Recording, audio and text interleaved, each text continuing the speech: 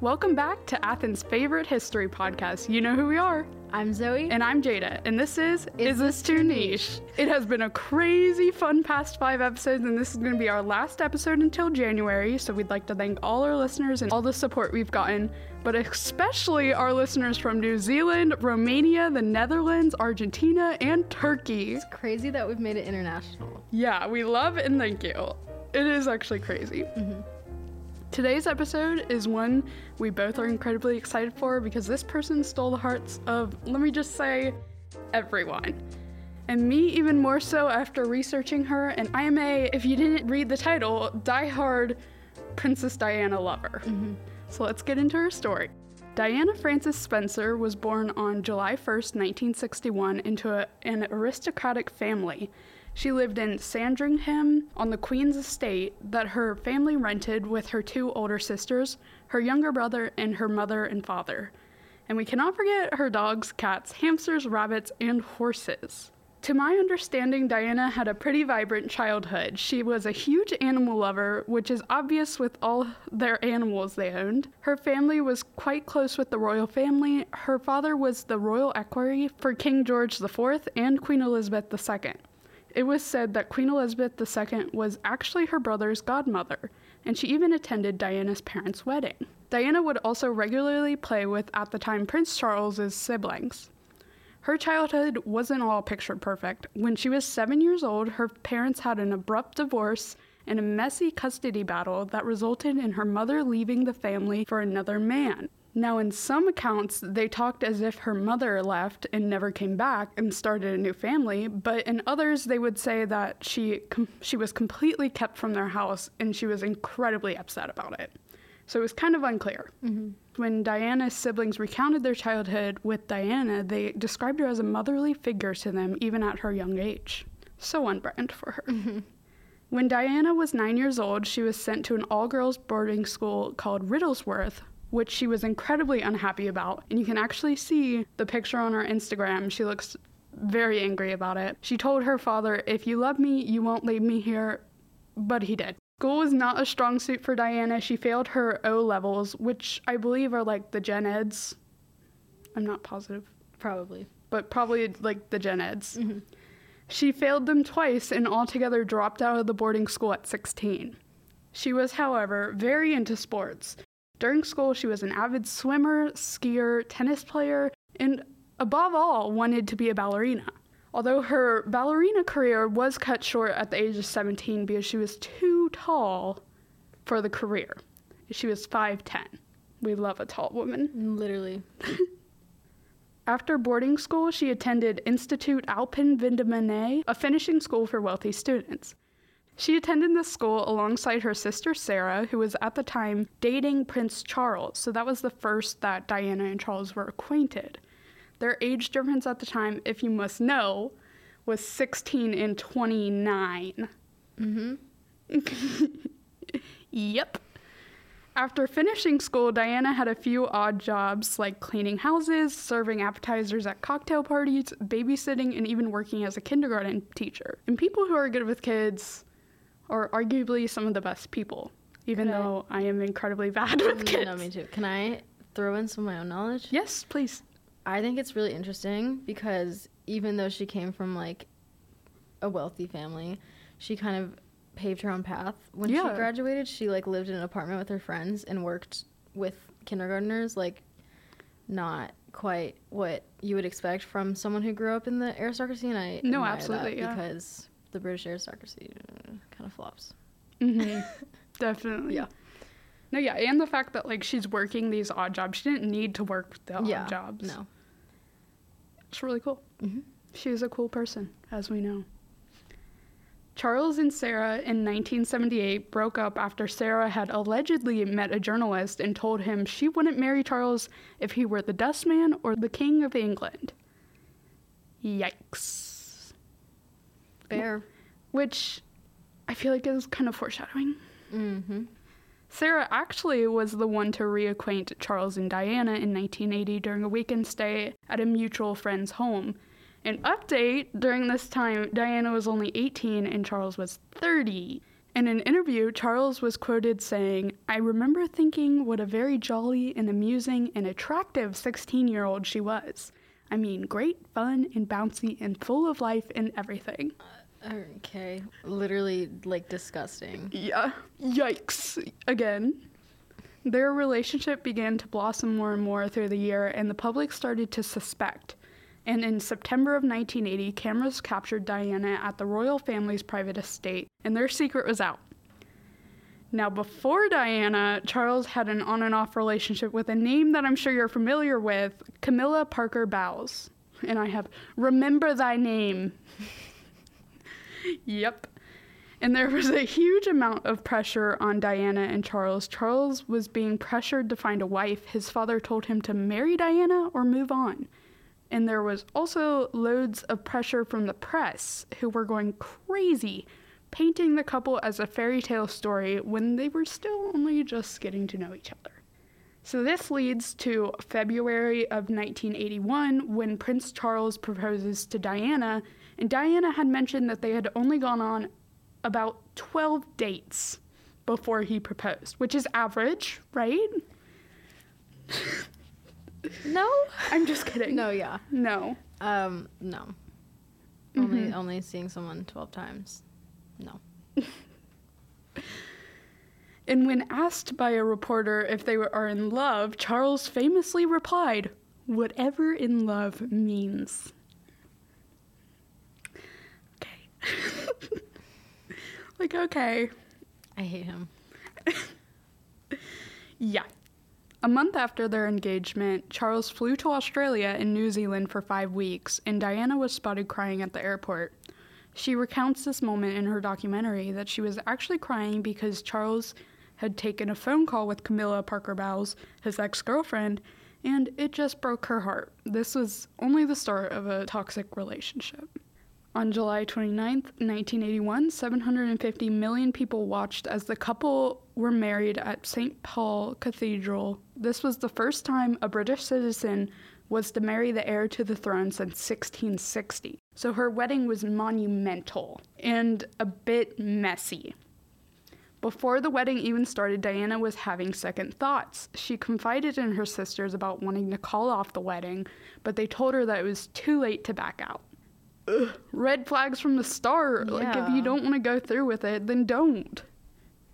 If you didn't know, Diana was a modern woman. She did not want to stick to 1,000-year-old royal traditions that were built around a patriarchy. A few traditions she broke during the wedding was, for one, the venue. Normally would be held at Westminster Abbey. Secondly, during their vows, Diana was to vow to obey Charles, and with the support from him, refused to say that part. As she should. Mm-hmm. Yeah. After their vows were exchanged, Charles actually forgot to kiss Diana, but they later made up for it by kissing on the balcony of Buckingham Palace, which inspired future royal couples, Prince Andrew and Sarah Ferguson in 1986, and William and Kate in 2011. So cool. In the unreleased tapes recorded by Diana, which I'll talk about a little bit, she declared the wedding being the worst day of her life, and she said, "If I could write my own script, I would have my husband go away with his woman, talking about Camilla, and never come back." And these tapes were recorded by Diana, and they were meant to be unreleased, but they got released, and we never knew if she actually wanted everyone to hear it, but I mean, if she was recording it, probably wanted people to hear it. Yeah. The people quickly fell in love with Diana's philanthropy, style, and fact that she was unwilling to conform to the predetermined lifestyle of the monarch. Now, I know many of us know Diana as the fashion icon she was, so I'm going to send you over to Zoe's Corner to be blessed with tasteful knowledge. Thank you. Hi, welcome to another segment of the Zoe Corner. So I know that the last time we did the Zoe Corner, I also talked about fashion, but I literally had to talk about it. Oh, absolutely. This topic. So we're going to be taking a look at Princess Diana's fashion, but we're going to be making it historical. So we all know and love Princess Diana's looks. She's known for her casual sweatshirts, the infamous revenge dress, but I actually want to take more of a systematic, historical look at her looks. First, I'm going to give you a bit of a timeline on her style by putting it into a lens of fashion through the ages, and then I'm going to talk about her impact on fashion in the modern era. So we're going to start from the beginning. As we know, Princess Diana came from aristocratic yet also humble origins. She didn't seem to be one for much grandeur. She famously said that before marrying Prince Charles, she had a very minimal closet. Her pre-marriage fashion was influenced by a bit of a country look. She wore dresses, tweed suits, short-sleeved blouses, and this obviously had to change when she entered the royal family. It was actually part of her royal duties to present herself in a certain way. Vogue actually famously instructed her that she had to dress a certain way, but she later took control of her own fashion, and we will see that as she in a moment. So we're going to start talking about her wedding dress. It was made by David and Elizabeth Emanuel and came in a grand total of $115,000. It has been known as a fairy tale dress. The lace gown was spun at a silk farm in Britain. A blue bow was added to the waistband. A lot of the parts of her dress kind of tie into that wedding tradition of like something old, something new, something borrowed, something blue. Yeah. So that's where the ribbon comes in. She wore the Spencer family tiara from the 18th century, something old. The lace on the dress also belonged to Queen Mary, another thing that was very old. And borrowed, too. Borrowed, yeah. And these details tie her to the culture of royalty. They kind of helped to legitimize her. The shoes that she wore were elaborate silk shoes. They had the letters C and D on them to unite the couple. They were also like not very high heels because she was very tall, and poor Charles couldn't be emasculated. No. And they were the same height. Yeah, by having a wife who would be taller than him. No, absolutely not. Okay, let's look at the bigger picture of the dress, the very big picture. Her dress was so big that it famously barely fit in the carriage. You can see a picture of her like stuffed into the carriage. On top of this, her veil was longer than the train of the dress. The train of the gown was 25 feet, which is nothing compared to the 40-foot veil. The dress had the poofy 80 sleeves. It was hand embroidered with pearl details. Not much about the production of the dress is known to the public. It was kept under tight wraps. The people who were making it kept it in a safe. So it was a big deal when it was debuted. They actually made 2 wedding dresses because they were so scared that it would get leaked. And I don't know, I thought it was really interesting. Yeah. And then they also sewed in a golden horseshoe into the tags for luck. And she was, like, so happy about that. Yeah. Because it's so, like, personal. Yeah, I love that. It's really They cute. also literally, like, made a really expensive umbrella. It's, like, covered in pearls, and it wouldn't have been functional at all, but they made it literally just in case it rained. Oh, my gosh. Which is cool, but also it wasn't functional, so it wouldn't have really been that helpful. Just for the looks. Yeah. I mean, it wouldn't cover her dress at all. No, not even a little bit. No. But love them for it. Yeah. Her dress went to her sons in her will, and her engagement ring, which was sapphire and diamond, was given to Prince Harry, but he gave it to his brother William, who used it to propose to Kate. Not only was Diana's wedding dress a statement maker, but her ceremony itself, as Jada said, broke a few traditions. She refused to say the word obey, and Kate also did the same in her wedding to William. Oh, I didn't know that. Yeah. At first, Diana's clothes were made mostly by British designers, but once she took control of her own fashion, she turned to more international stylists like Versace and Chanel. Diana's fashion combined a taste for the eclectic and the antique with new innovative fashions of the time. She actually is credited with like revitalizing the dying industry of hat making because she would wear like accent hats. She popularized wearing hats to weddings. Icon. Which was a trend of the 60s and 70s, but she brought it back. Her casual yet high fashion streetwear was a staple of her gym fashion. She would wear big sweatshirts, high socks, chunky sneakers, and tie it all together with accents like purses and sunglasses and jewelry. Something I try to emulate on my little Starbucks runs. She stayed true to her love of the country look and her country roots, which I love. Her big hair was a staple of her look. She was very keen on shoulder pads. My favorite... Me too. Yeah. I love shoulder pads. My favorite of her outfits... I'm sorry. I love shoulder pads. My favorite of one of her outfits is a look that she wore to a polo match. She's wearing jeans tucked into cowboy boots, a charity sweater for the British Lung Foundation, and a blazer. It looks so slay. Wait, I have something to add about that. Not about Diana, but my mom always makes fun of my dad for tucking his jeans into the cowboy boots. He's emulating Princess Diana. Yes, he is. Yeah. And I know he's listening. And honestly, I'm for it now. He's slaying. In terms of more formal wear, she had a few major fashion moments that we must talk about.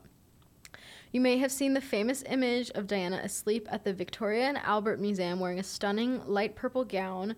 There's not much information about the dress itself, but it's just really beautiful. I felt that I wanted to talk about it, and the image is going to be in the Instagram. She wore it shortly after her wedding, and it still kind of has a bit of that like sense of fairy tale to it. She actually fell asleep at this event, and lots of paparazzi took pictures and used this against her, unfortunately, but she was, I would do the same thing. Me too, yeah. Like, literally.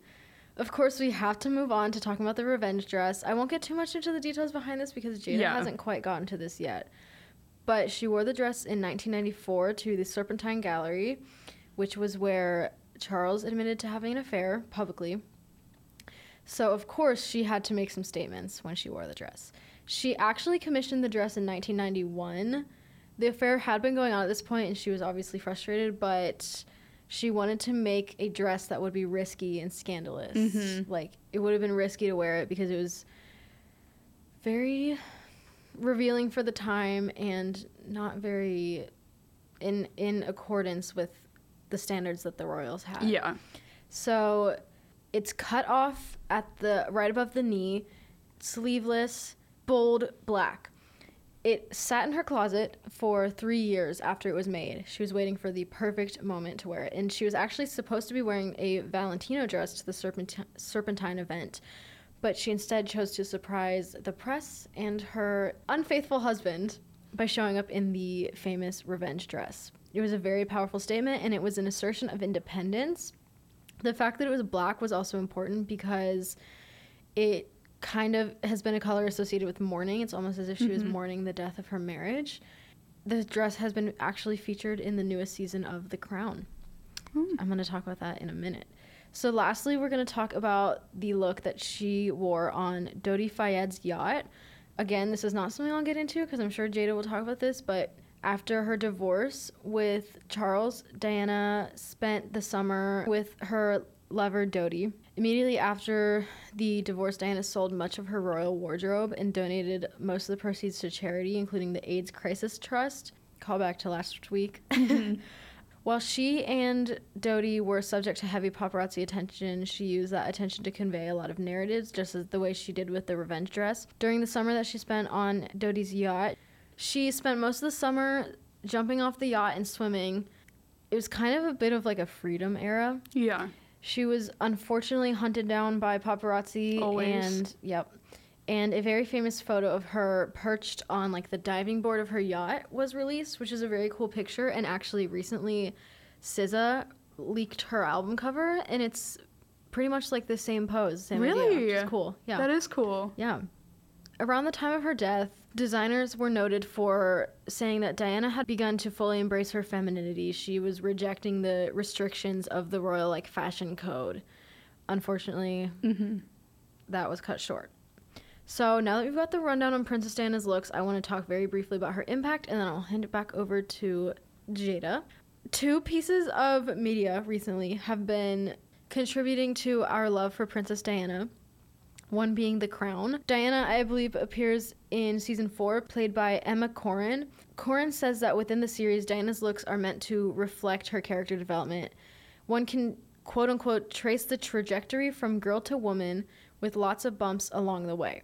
Which is very true also of Diana's real-life progression. She was quite literally a girl when she was indoctrinated into the royal family. Yeah. And she was forced to become a woman out of survival. Did you make it to season 4, by the way? Not yet. Okay. I'm on season 2. It came out November, no, season right? 5 came out. Yeah. Season 4 and 5 are both about Diana. Oh, really? Yeah. I'm gonna have to watch it. I know. It's interesting, but I was so bored. I want to get in there. I know. I did not care for the... Yeah. Meanwhile, in the 2021 film Spencer, starring Kristen Stewart, a film that I highly recommend. Literally go watch it. It's so good.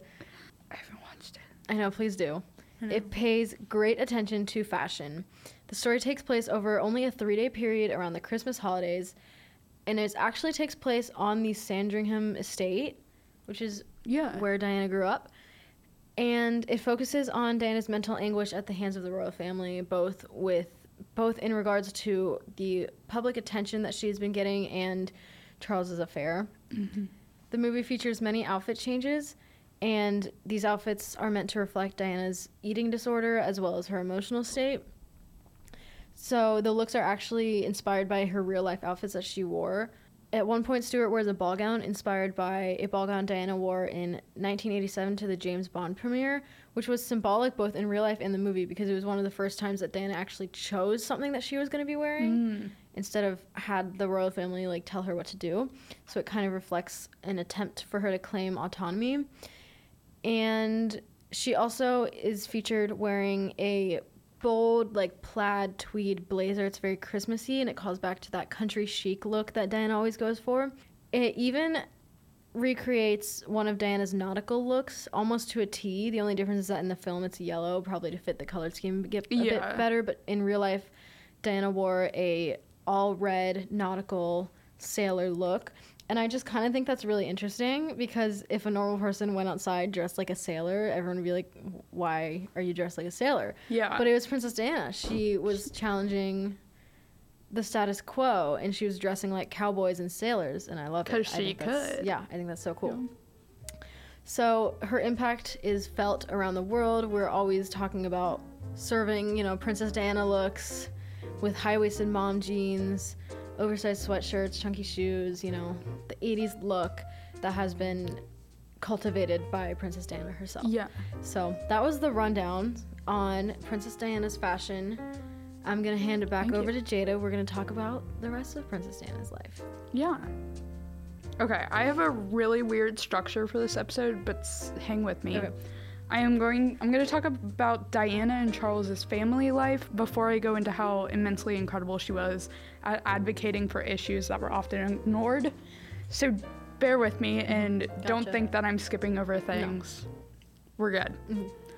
On June 21st, 1982, Charles and Diana had their first child, Prince William. Diana broke a few traditions during her birth, which was entirely in her right to do. Yeah. The tradition was to have a home birth, but she chose not to and actually also had her labor induced. She mentioned in her autobiography that she had to do this because she had to work around Prince Charles's polo matches. Men aren't shit. Yeah. The polo matches over a birth. Mm-hmm. Okay. Yep. That's logical. She actually also chose to remain fully awake during the birth. It was the first active royal birth, which was a complete contrast to the Queen's statement that with modern anesthesia, birth had become a sleep and a forgetting. So take that, bitch. Sorry, no. When William was born, Queen Elizabeth was quoted saying, "At least he doesn't have Charles's ears." Straight facts. Okay, this woman knew what she was saying, and she was right. Facts until she says a similar idea about Meghan Markle's child. Oh, really? Yeah, how she was like... I don't follow. I only follow Diana. She didn't want Meghan Markle to have... she didn't like Meghan Markle because she's a woman of color. And she didn't want a child in the royal family to be a person of color. Even though, the child is a person of color, but yeah. She didn't want the child to be... She wanted the child to be white passing. She got her wish. Bitch. Yes. Literally. Yeah. Well, she's right about the ears. Yeah, that's true. After having her first kid, it wasn't all rainbows and sunshine. Diana actually suffered from postpartum depression, which she was very open about in a few interviews. They actually didn't know what she had when she had it, but later in her life, she talked about feeling immense pressure from the public and taking on another role that was new to her. She was really humanizing the royal family in a much-needed way. Yeah. In September of 1983, they had their second son, Harry, who has super red hair, as we know, and it was said that Charles reacted to the red hair by saying, "Oh God, he has red hair." Ouch. Diana made sure to mention that she was proud of his red hair because it was a trait that ran on her side of the family. Mm-hmm. Overall, Diana was a very protective mother. She wanted to raise her kids as normal as possible.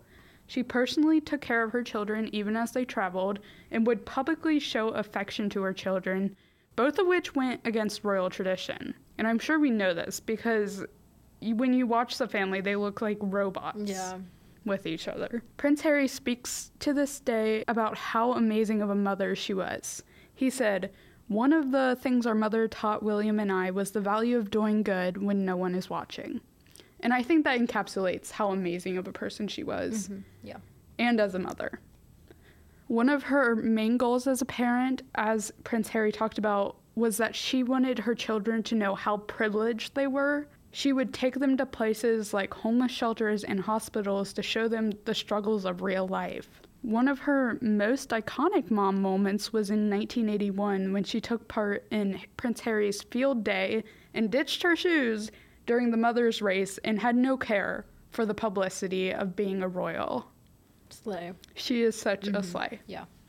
She also had a special tradition with her boys. On the weekends, they would go out to McDonald's for a Big Mac and fries and then come back and watch Blind Date. That's fun. It's so cute. I just love her. Yeah. She always wanted to make memories for her children and show them as much love as she possibly could. They took a trip to Disney World where she refused special treatment and made her family wait in lines for rides just like anyone else. You know that joke about like how couples in amusement park lines are really annoying? Yeah. Imagine you're in line and just like Princess Diana is in front of you. No, I think I'd like die. Yeah.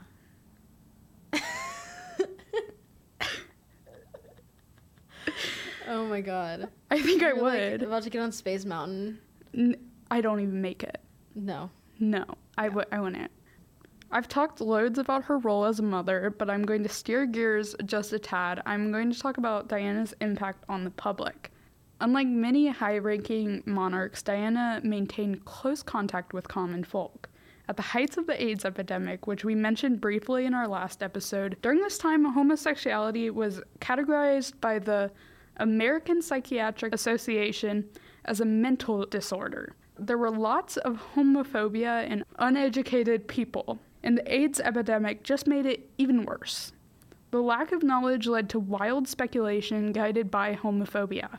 Nurses were scared of their patients, they cared for them in isolation while wearing 2 sets of gloves and gowns, using disposable cutlery and plates, and burning bed sheets after use. So they were very much uneducated about this disease. The people affected by AIDS were mostly gay men and drug users. Both were already marginalized communities that could easily be blamed for their own misfortune. With this in mind, AIDS became super stigmatized. It was a marker of quote-unquote deviant living. It's said that some people with AIDS were glad when they were told that their condition had led to a form of cancer because cancer was something you could tell people without feeling shame. Mm-hmm. AIDS was killing and fast, and it all just kept getting worse. A stigma emerged that HIV or AIDS could be transmitted by casual contact, such as handshake or shared cup. There were many extreme views from people because of this, like establishments wanting to ban people with AIDS. Many people with or having or suspected of having HIV or AIDS were also fired. And during this time, there were over 100 cases of employment discrimination each year. Insane. Mm-hmm. The actual problem of AIDS was being ignored and progressive action was not being taken. This is where Princess Diana comes to play. She opened the UK's first specialist HIV and AIDS unit at London's Middlesex Hospital and continuously fought stigma by being photographed shaking hands and hugging AIDS patients, and even making statements like, HIV does not make people dangerous to know. You can shake their hands and give them a hug. Heaven knows they need it. You can share their homes, their workplaces, and their playgrounds and toys. Her first royal solo overseas trip was to New York City, and at this time the AIDS crisis was still at its height. There was a lot of media in America at the time saying that this trip would be spent shopping at New York's most high-end stores. Instead, though, she met with thousands of people, from millionaires to those experiencing homelessness. She famously hated shopping, too. Did she? Mm-hmm. The biggest part of the trip was when she toured a pediatric AIDS ward in Harlem, where she hugged a 7-year-old while the world watched. This moment was a pivotal moment for people's views on Diana. As Zoe talked about a bit, she was mostly, at this time, only seen as a fashion icon and obstruction of traditions, but this moment solidified her to the public as a compassionate modern woman. These children in the hospital were foster kids that were HIV positive, and because of the stigma that it could be passed through casual contact, they weren't being adopted or even fostered. So not only was it pivotal for Diana's image, it also destigmatized AIDS, and these kids started getting adopted more and more. Incredible. Mm-hmm. Yeah. It was said that many royals didn't like what she was doing. To me, it sounded like they were jealous that she was getting so much love from the public, but the Queen was reported not being supportive of Diana's chosen cause and telling her to do something more pleasant. Okay. Colonizer. Yeah. But she was incredibly passionate about advocating for victims of AIDS, and she was incredibly educated in the issues as well. From Rio de Janeiro, Brazil, to Toronto, Canada, she continued to visit patients suffering from AIDS. Not only did she just visit wards, but she also continuously donated to the cause and attended many fundraising events centered on helping fight the HIV and AIDS epidemic. Gavin Hart from the National AIDS Trust was quoted saying, "In our opinion, Diana was the foremost ambassador for AIDS awareness on the planet, and no one can fill her shoes in terms of the work she did." And he is 100% right. Not only was she raising awareness about AIDS, but also for homelessness, leprosy, landmines, and many other causes. She always wanted to use her social status and power to change her country's views on important social issues that were deemed undesirable for centuries, and her commitment to her community gave her the title as the People's Princess. We are steering gears once again a tad. In December of 1992, Charles and Diana publicly announced that they were separating. Rumors were spreading and spreading fast, as they do. The main rumor was that Charles was involved with his ex-girlfriend, Camilla Bowles, and a month later, Tampon Gate happened. A phone conversation between Charles and Camilla that was recorded in 1989 was leaked to the public, where Charles says he wants to be reincarnated as a tampon. Mm-hmm. We're not reading it. No. The Queen... I can't. Tampon Gate. We can't move on from Tampon Gate. Say something about it, please. Like, I'm just floored. It's horrible. I feel like I'm jumping too fast. Like, we need to talk about Tampon Gate. Like, this is insane. I don't want to. It's gross. It's bad. Your king wants to be a tampon. Yeah, take that, England. Yeah. Yikes. I just can't.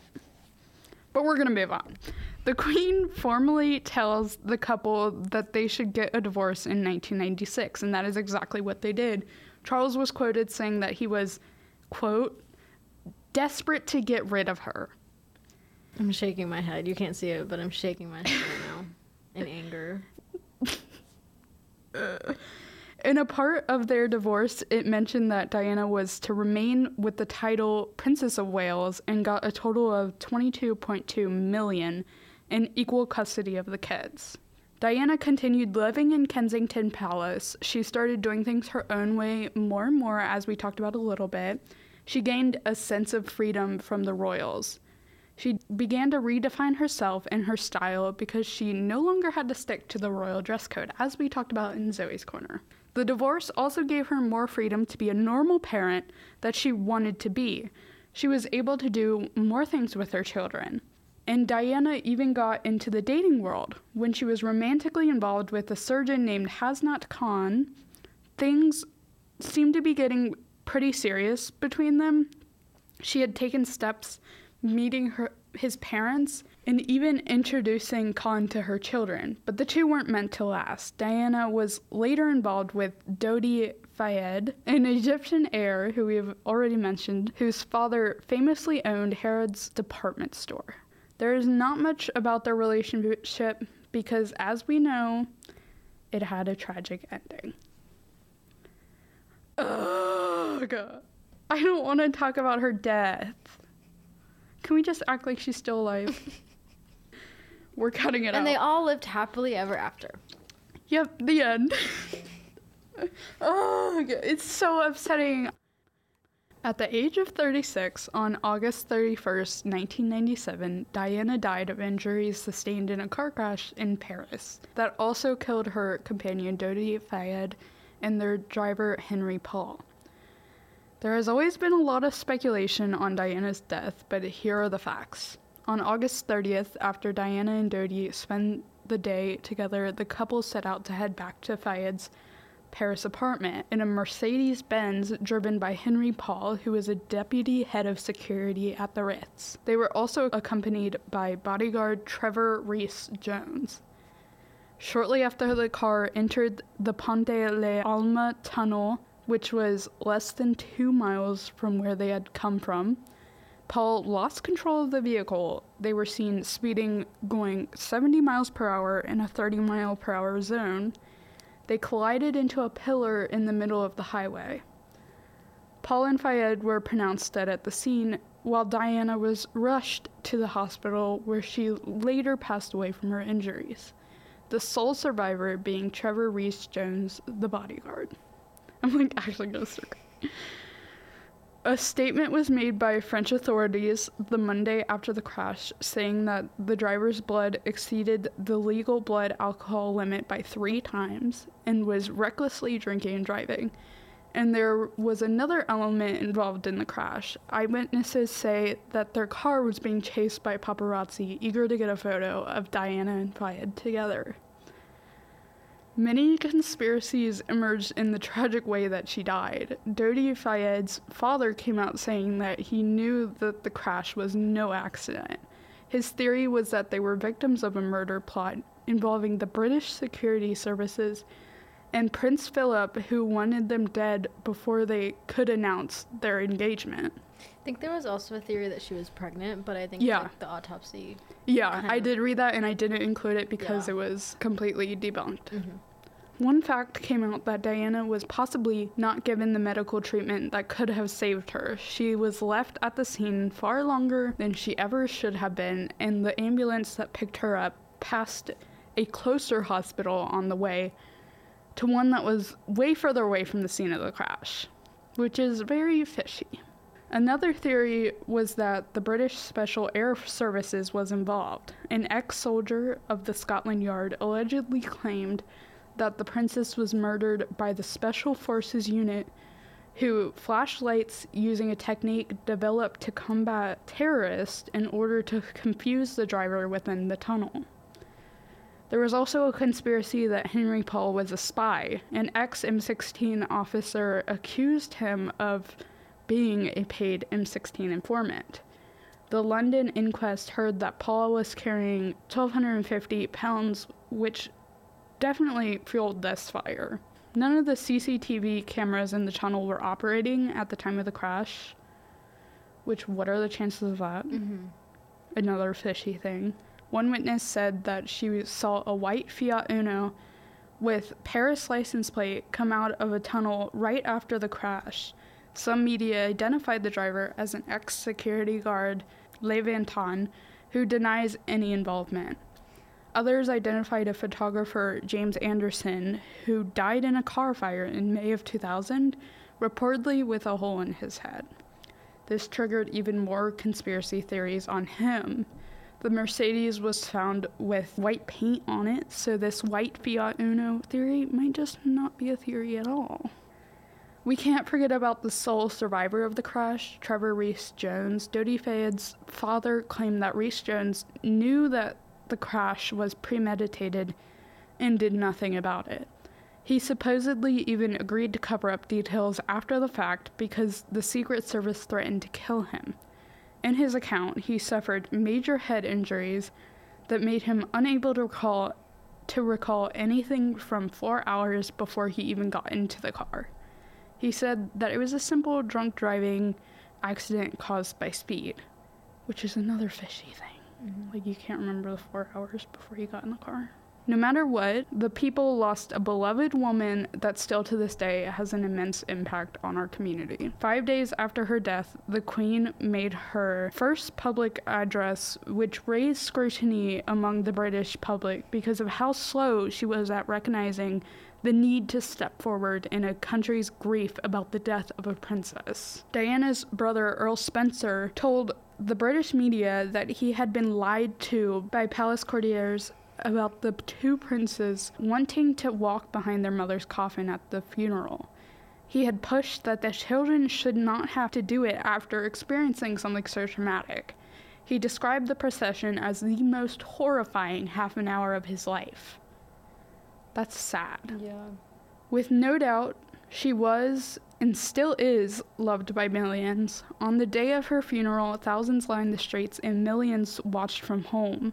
Her brother, Earl Spencer, delivered her eulogy. He addressed the media, calling Diana the most hunted person of the modern age, and claimed that due to this, she had talked endlessly of getting away from England. He also directly addressed Diana's experience in the royal family and the loss of her title. He said she was someone with a natural nobility who was classless and who proved in the last year that she needed no royal title to continue to generate her particular brand of magic. He added, "I pledge that we, your blood family, will do all we can to continue the imaginative way in which you were steering these two exceptional young men so that their souls are not simply immersed by duty and tradition, but can sing openly as you planned." This speech did not go well with the royal family. The two princes were the only two to applaud the speech in the royal family, and the Queen's right-hand man talked about how it dawned on him that Earl Spencer was having a go at the royal family in this moment. Yeah. Mm-hmm. 8 years after the death of Diana, Charles married Camilla Bowles, and Queen Elizabeth actually didn't attend the wedding. She only went to the photos and reception, where she wore white, which was possibly strategic in making a statement that she wasn't too happy about this marriage, but of course this is only a theory. Mm-hmm.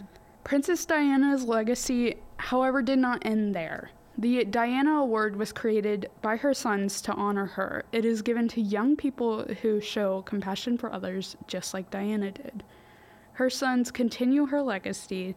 William is working on the ongoing issue of homelessness and is showing his children the cause too. Just like Diana did, William has also continued his mother's work with the Passage charity in the UK, who has helped homeless people get off the streets for more than 40 years. In 2013, Prince Harry retraced Diana's footsteps by visiting Angola in southern Africa, where Diana made headlines by visiting victims of landmines and walking courageously over a minefield. Harry is also working on creating a charity that works for the victims of extreme poverty and Lesotho's HIV and AIDS epidemic, that, as we talked about, was a close cause to Diana's heart. The brothers also kept their mother's legacy alive through their children, each giving one of their children's middle names Diana. I hope that you love Diana as much as we do, and I want to end her story with a quote from her. "The biggest disease the world suffers from in this day and age is the disease of people feeling unloved. Diana taught the world compassion and love that everyone needs to carry with them in their daily lives. We need more Dianas." Thank you again for listening. We appreciate each and every one of you for all the support you have given us. Thank you to those of you who put us on your Spotify Wrapped this year. Oh my gosh, yes. Thank you. Mm-hmm. And from both of us, happy holidays. We will see you in 2023.